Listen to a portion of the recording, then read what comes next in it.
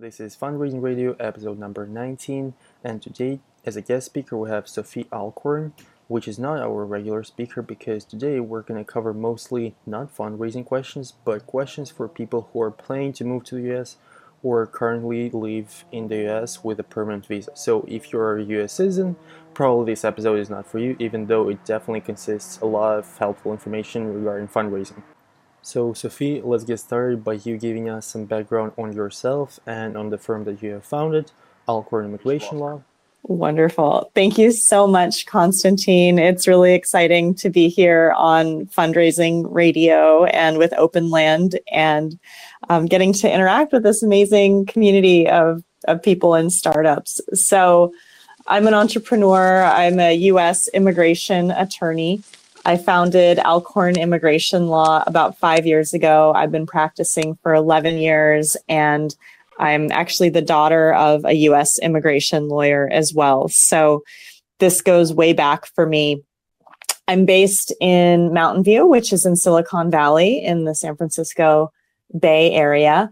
And I love working with entrepreneurs and technology professionals, inventors, investors, people from all over the world who are interested in coming to the United States or opening part of their companies in the United States and growing here and seeking investment and also access to the US market.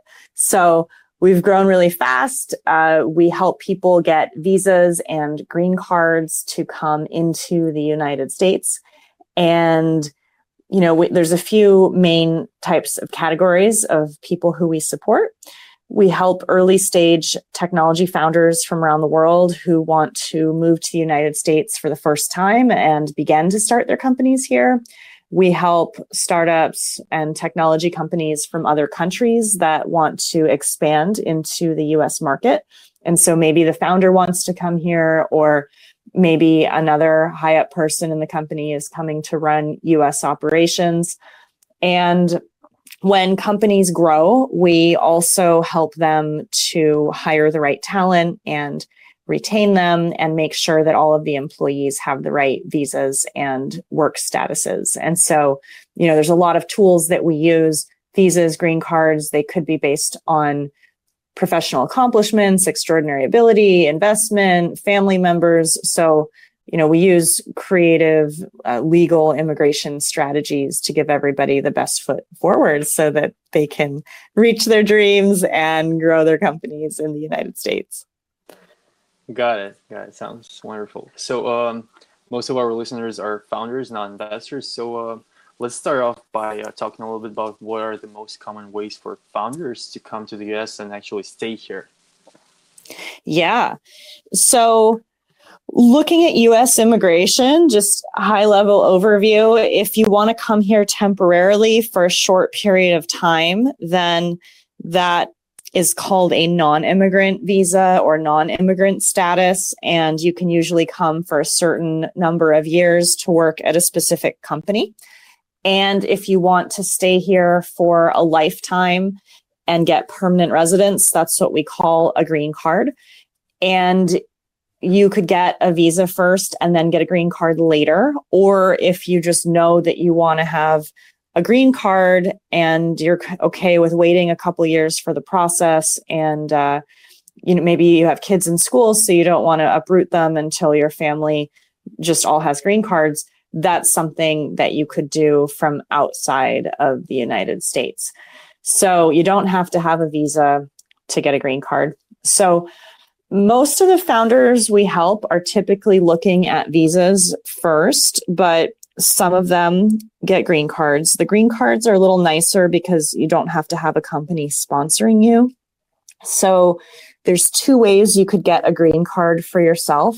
One is by showing that you're a person of extraordinary ability, which means that you're at the top of your field of business or science or engineering in your home country or in any country. You don't have to have a Nobel Prize to qualify. And that typically comes from showing that you're a serial entrepreneur. There's been newspaper articles written about you. You judge startup pitch competitions. Maybe you're a thought leader, so you've written a lot in your field and your articles have gotten a lot of views. Perhaps you've raised capital from a VC. We could consider that to be an award. So there's lots of different ways to do it. You need 3 out of the 10 categories. But if you don't qualify for that, there's another way to do it, which is saying that your work in the US will be in the national interest. And that's a lot more free form.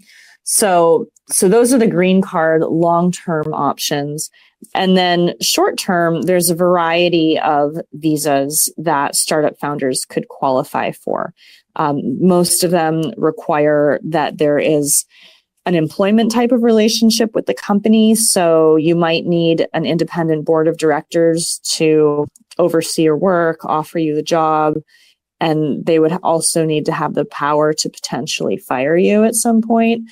So you got to be aware of that. But basically, the most common types are H-1B, O-1A, E-2, J-1. So depending on what type of company it is, how much money you have, what your role is, there's several different options. Another one is the L1. So I can go into that more if you'd like. Yeah, sure. Actually, I would love to listen more about O-1A visa, as you said, because I got recently several requests to cover specifically this topic. Oh, cool. Okay. Yeah, that's a super popular visa because there is no limit to the number of people each year who can get it. And so there's no lottery and you can get it any time of year. And it's simply based on your accomplishments. So let's imagine that, let's just say, well, what do you think is more common? That somebody is already having a company in another country and wants to come here to work on that existing company, or that they already have a company, or that they're starting their brand new company for the first time? Let's imagine that they're starting a brand new company for the first time. Okay, cool. So then, you'd probably do a lot of the same initial steps that I'm sure you guys talk a lot about here on Fundraising Radio, like starting a Delaware C Corporation and talking to investors. The person might initially want to come here as a visitor. So getting a B1, B2 visitor visa to come for up to 6 months at a time. Or if they're from a qualifying country, they could maybe qualify for ESTA, which is a 90-day visa waiver program. So there's a lot of ways to come here to set up your business initially. You don't get to be employed at the company, so you can't make money here. You can't be doing like the daily tasks of the business. But if you just want to come as a visitor and attend some startup school or a conference or pitch to investors, you could totally just do that on a B1 business visa. And then once you have your Delaware C Corporation set up, and just by the way, for immigration, it could really be any type of legal entity in the United States, any type of company. It does not have to be a Delaware C Corporation. It's just that that's what most investors are looking for in Silicon Valley. So that works as well. So you get your company set up, you register it with the different, states. You would, if you're coming to California, you would work with your corporate attorney to get it registered in California. You would request a federal employer identification number from the U.S. government. So you guys have a tax ID number for your company. You would open a bank account, and then you would put some money into your bank account. And this money could be your personal investment into the company. It could be what an angel investor or a VC is putting in. It doesn't really matter. But if you're going to be applying for a visa as an employee of the company and you guys are pre-revenue and you haven't gone to market yet and there aren't any sales, then you need to show some runway in the bank account, because you're going to have to prove to the U.S. government, specifically U.S. Citizenship and Immigration Services, that this company has the ability to pay you. Now, additionally, just when we're in the preliminary phases and setting everything up, the O1 is a visa for either employment or with an agent. And I've talked to thousands of startup founders. I don't know of any agents who work, in this field, maybe in Hollywood, but that's sort of a different thing. So for this type of work, you're going to be looking at being an employee of the company. And that's where the board of directors comes in. It's good to have somebody else in charge so that they can actually make you an employment offer.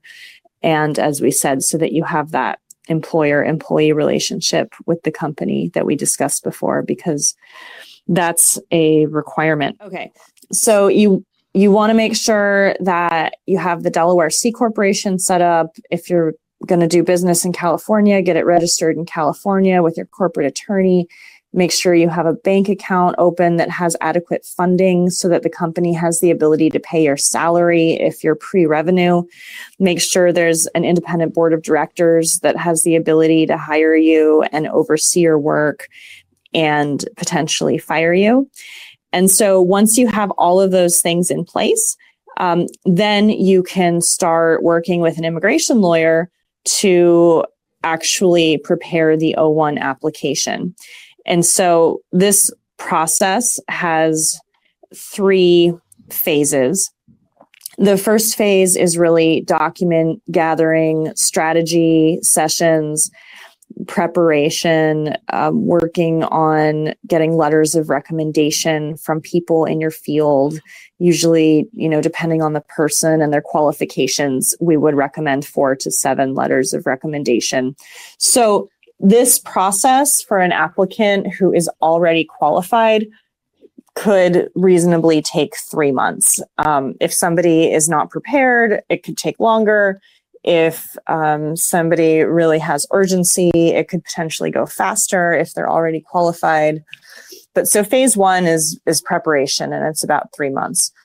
Phase 2 is actually when your petition, it's called a petition, not an application, when the petition is being reviewed and assessed by the government, USCIS.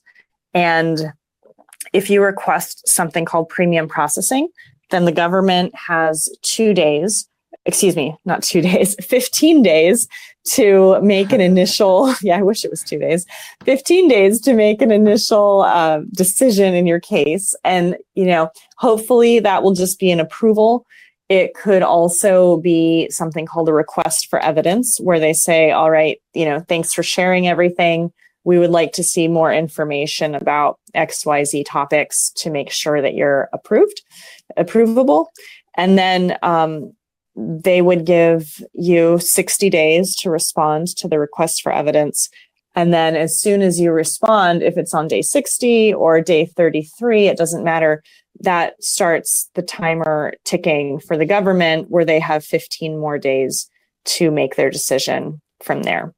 And so if you're in another country and the O1 petition gets approved, then your next step would be to schedule a visa interview at a U.S. consulate somewhere in the world. I understand we have a lot of listeners who might be in Russia. And what I've been hearing is that a lot of Russian citizens are ending up making visa appointments at U.S. consulates in various Eastern European countries for their visa interview. So you would go to the interview, there'd be a quick interview. They just want to make sure that you are who you say you are. There wasn't any fraud. You know what job you're actually going to be doing. And then once you get approved, they'll hold on to your passport for a couple days so that they can actually put the visa stamp in your passport. And then once you have that visa, you can enter the United States on an O1. And then when you're here, they will let you stay for up to 3 years initially. And then you can renew your O1 status in 1 year chunks after that. So a lot of people try to go for the green card within the first 3 years so they don't have to deal with too many 1 year renewals of their O1 status. So the process could reasonably take, call it 4 to 6 months, maybe like 6 months for a qualified applicant. And once you're in the US, then you have to put yourself on payroll and you have to start doing the job that you said you would be doing in the application process. So that's like how it works. And then who qualifies and how you get it, that is really very similar to the EB-1A green card criteria that I mentioned earlier, which is also for extraordinary ability. The difference is instead of 10, there are 8 possible criteria that you can look at, and you need 3 of them. And so once again, it's like, have you won any awards or prizes for excellence? That could be like winning the startup competition at TechCrunch Disrupt, or getting a VC to invest in you. It shouldn't be a prize from when you were a student. That does not count. Another possible criteria is, have you been a member in any associations that are hard to get into? So are you in any exclusive clubs for founders? Are you an advisor in any startup schools or incubators or accelerators? Any government organizations that you're a part of? Anything like that that's high profile. Another one is, have people written articles about your success and your company's success and about your accomplishments? It's much better if they actually mention your name. Another factor is, what does your business actually do? Why is it unique? Have you invented something? Do you have some important new process or product that you've made available that's going to help people? Another one is, have you written articles? Are you a thought leader? And how many readers do those have? The sixth is, have you gotten a high salary for your work? This could be as an employee in a prior company. It could be from an exit from a prior startup that you worked on. It could be a valuation based on a funding round that you've closed. So all of that is possible.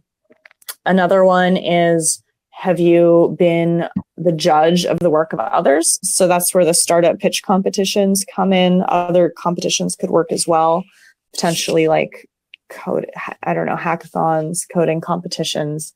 And then finally, have you had a job that's been critical or essential to a company with a distinguished reputation? So, if you were the CEO of a prior company that exited, we would use that. So that's the O1A. It's a lot of information. That's tons of information, to be quite honest. We're like 7 minutes of you straight talking about what it is about. So what I can sum it up like is, if you have to be really, really special to get this thing. If you're not, you don't even try. Stop it. Well, but actually, one of the questions. But don't give up, right? Because there are plenty of people who work on this stuff in parallel with creating their startup, because it's just a checklist of other things that you need to accomplish along the way. And sometimes they naturally happen, but you can also prepare specifically. Like, if you know that you want to do this in 2 years, you could potentially do everything you needed to do, comfortably in that time if you're motivated. Right. Yeah, that's true. You can do it in like 1 day if it was natural, I guess. So one of the questions that I've got during your presentation was, you mentioned that you have to have some amount of money on your bank account. Could you give that's me a like question. a range? Yeah. So, I mean, it's not like $10 million or anything. Basically, you have to put your own salary down on the O1 petition. And if you're the first employee, you don't have a lot of other overhead, but you need to think of some, barely reasonable minimum salary that a person of your caliber could get. So like $60K, $75K, $100,000, something like that. And then there's no actual law about this, but in my experience, it's good to have like 2x as a minimum. It's good to have like 2x your annual salary in the bank account before applying. So if you're going to make $75K a year, it'd be great if the business had at least $150K in the bank account. Got it. I've expected it to be like around millions, so that's good news for people. Good. Okay, great. So we'll actually move a little bit towards the actual topic of fundraising radio, which is fundraising. Okay. And I have a question for you. So I know for sure that you're really well connected in Silicon Valley. And since you're mostly focused on startups and investors immigrating to US, have you ever given introductions to people? If you, for example, get an application from a startup that you really like, you're like, damn it, I want to be a part of it. Have you ever invested or given service credits for the startup or anything that could remind of actually investing? Have you ever done that? Let's put it this way. I bootstrapped my law firm out of my kitchen 4.5 years ago, being a single mother to 2 young children. So I'm not personally an angel investor yet, although I do plan to be. But I make a lot of introductions for startups that I believe in to different VCs in my network. So, I'm happy to take a look and consider that and see if I can support people. A lot of people help me to start my business, and I'm happy to pay it forward. That sounds really, really positive. Here is like the American thinking right here. So yeah, actually another thing that I wanted to ask you is, have you ever gotten pitches? Because one of my ex-presenters here on Fundraising Radio was saying that one of the first steps to fundraising could be going to lawyers and pitch to them, so you can get service credits, as I mentioned earlier. Have you ever gotten such pitches or? Yeah, so that is a question I get from time to time. Most of the law firms who do provide service credits are corporate law firms. They will help you incorporate and create your company for free. And the way their model works is you don't pay initially, they give you credits, but then later, when you close a funding round or, like a Series A, then they would deduct their legal fees that they have accrued at that time. So it can be great. It can be great initially because then, you're getting really high quality services from a big name, and they're also well connected to investors, so they can help you move forward. There's also a lot of great smaller boutique attorneys who, might be able to give you more personalized service, but do charge by the hour, but it's a lot more reasonably priced fees potentially than a big name law firm. Or a lot of founders incorporate online. Every time I talk to a corporate lawyer, they tell me all the reasons why that's a bad idea. And, basically it can be expensive to fix later on. But I also know a lot of people who have done it. And if you're just trying to get something quick and dirty up and running and you're okay later with paying to fix it, if you've gotten really successful, that's a judgment call that you can make. Got it. So you mentioned that the fees of those small boutique attorneys are more reasonable than the big corporate law firms. Can you give me a range of the fees? Yeah, so for corporate law, my understanding, because I'm in the immigration world, but for corporate law, I know that some partners at big law firms make over $1,000 an hour. Whereas a boutique attorney in a smaller firm who maybe used to work at one of those firms might charge something in the $400 to $600 an hour range. And often startup attorneys do like a flat fee incorporation package. So How that's much is another that option package? too. I think it's like maybe in the $2,000 to $3,000 range. Oh my God, that's crazy.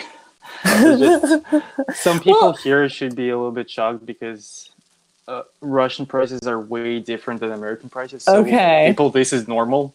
This is not something extremely extraordinary here. So just get used to this if you're planning to move to the US. Yeah, Um, yeah, it's expensive here. so do you really think it makes sense to use a lawyer at such an early stage? Don't you think it's like easier to I use think the it internet depends. basically? Yeah, it depends on where you're at. I mean, if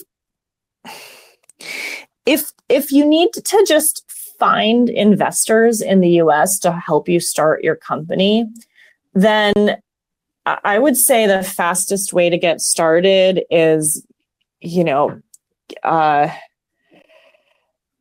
maybe just come here as a business visitor for like 6 months and plan to stay in like an Airbnb hacker home type place and go to a bunch of meetups in San Francisco. You could go to like 3 a day or more. It's like drinking from a fire hose. There's so much available, and just like network with people, talk to people, then and get some feedback.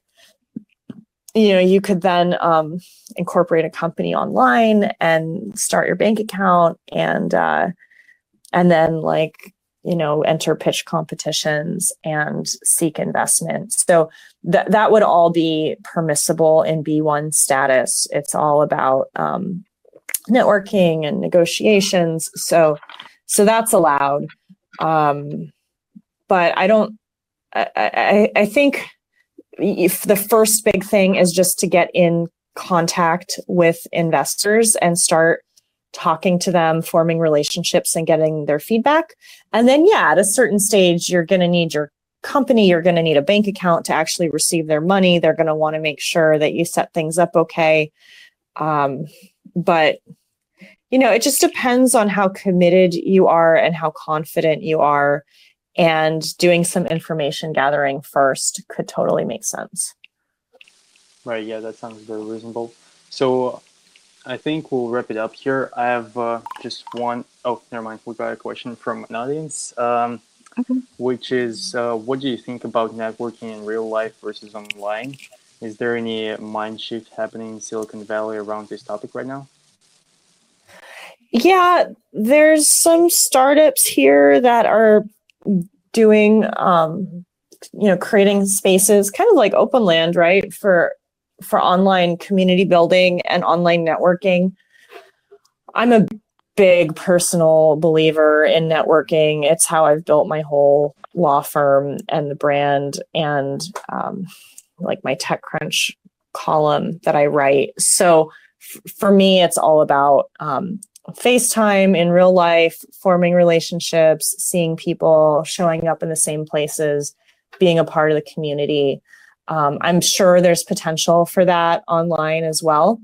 I'm not as familiar with it. I just know that for me, just and maybe this is what you mean by the American attitude. I'm not sure, but I did live in Moscow actually in college, and я говорю чуть-чуть по-русски. Oh my So I spent Okay. 6 months in law school, so at Stanford in Moscow, and so maybe it's like doing that American thing where you're like bright-eyed and open and optimistic, and you talk to people and they can see the enthusiasm in your voice, and you ask for help and they want to believe in you and support you. Like that style of networking definitely works. I can say that from my own experience. Right, yeah, I'm pretty old school on this question as well, but I think that really answers the question. So I have actually two last questions, and then Okay. we'll wrap it up.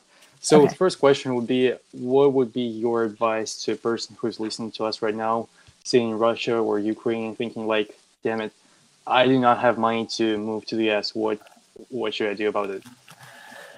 Yeah, well, you don't have to go to the US right away. There might be a middle ground country that might be a good stepping stone. There's a lot of countries, like, I don't know. I'm a US immigration lawyer, and you'd think that I should just say everybody in the world should come here, but it's really not right for everybody. And there's actually better opportunities in other countries that actually care about developing their economies and supporting startup founders. So like Canada has a great program. New Zealand has a great program. I think they'll actually give you a bunch of money to start your companies. So look at the whole world. Don't give up. Be creative. You don't necessarily have to have your next stop be a big venture capital firm in Silicon Valley. It might just be important to get some early traction in a place where, you're comfortable and you have the ability to just be imaginative and be that visionary for your company and to test things out and to get some data. So just be open to everything that could eventually move you in the direction that you want to go to. Got it. That's the positive American attitude right here. All right. And the last thing that I really wanted to say is that Sophie is actually starting her own podcast pretty soon called Immigration Law for Tech Startups. I know that it's not live yet, so when should we expect? I'm expecting the first episode to come out within the next week or so. And so I will be sharing that information with you, Constantine. And I'd love it if anybody can subscribe. Got it. Sounds good. Once it's live, I will definitely announce it. And also, Sophie was kind enough to share her articles with us which are actually behind the paid wall. So if you don't want to pay to read them, come on to the Openland Fundraising Radio chat and you can check them out. All right. Yeah. Thanks, and we have you're welcome. And just to say briefly about that, there's a chart. Yeah, sure. There's a chart that has all of the main visa and green card immigration pathways that are, most used in Silicon Valley. There's an article that's about 6 pages long about what everybody at a startup needs to know about immigration. So there's a lot of really good information there that I've spent a lot of time putting together, and that's based on my experience. So please check that out. It has a lot more details. Right, totally. There is tons of information there. So feel free to check it out. And Sophie, we'll wrap it up here. Thanks a lot for coming. Thanks for sharing with us your knowledge, your experience.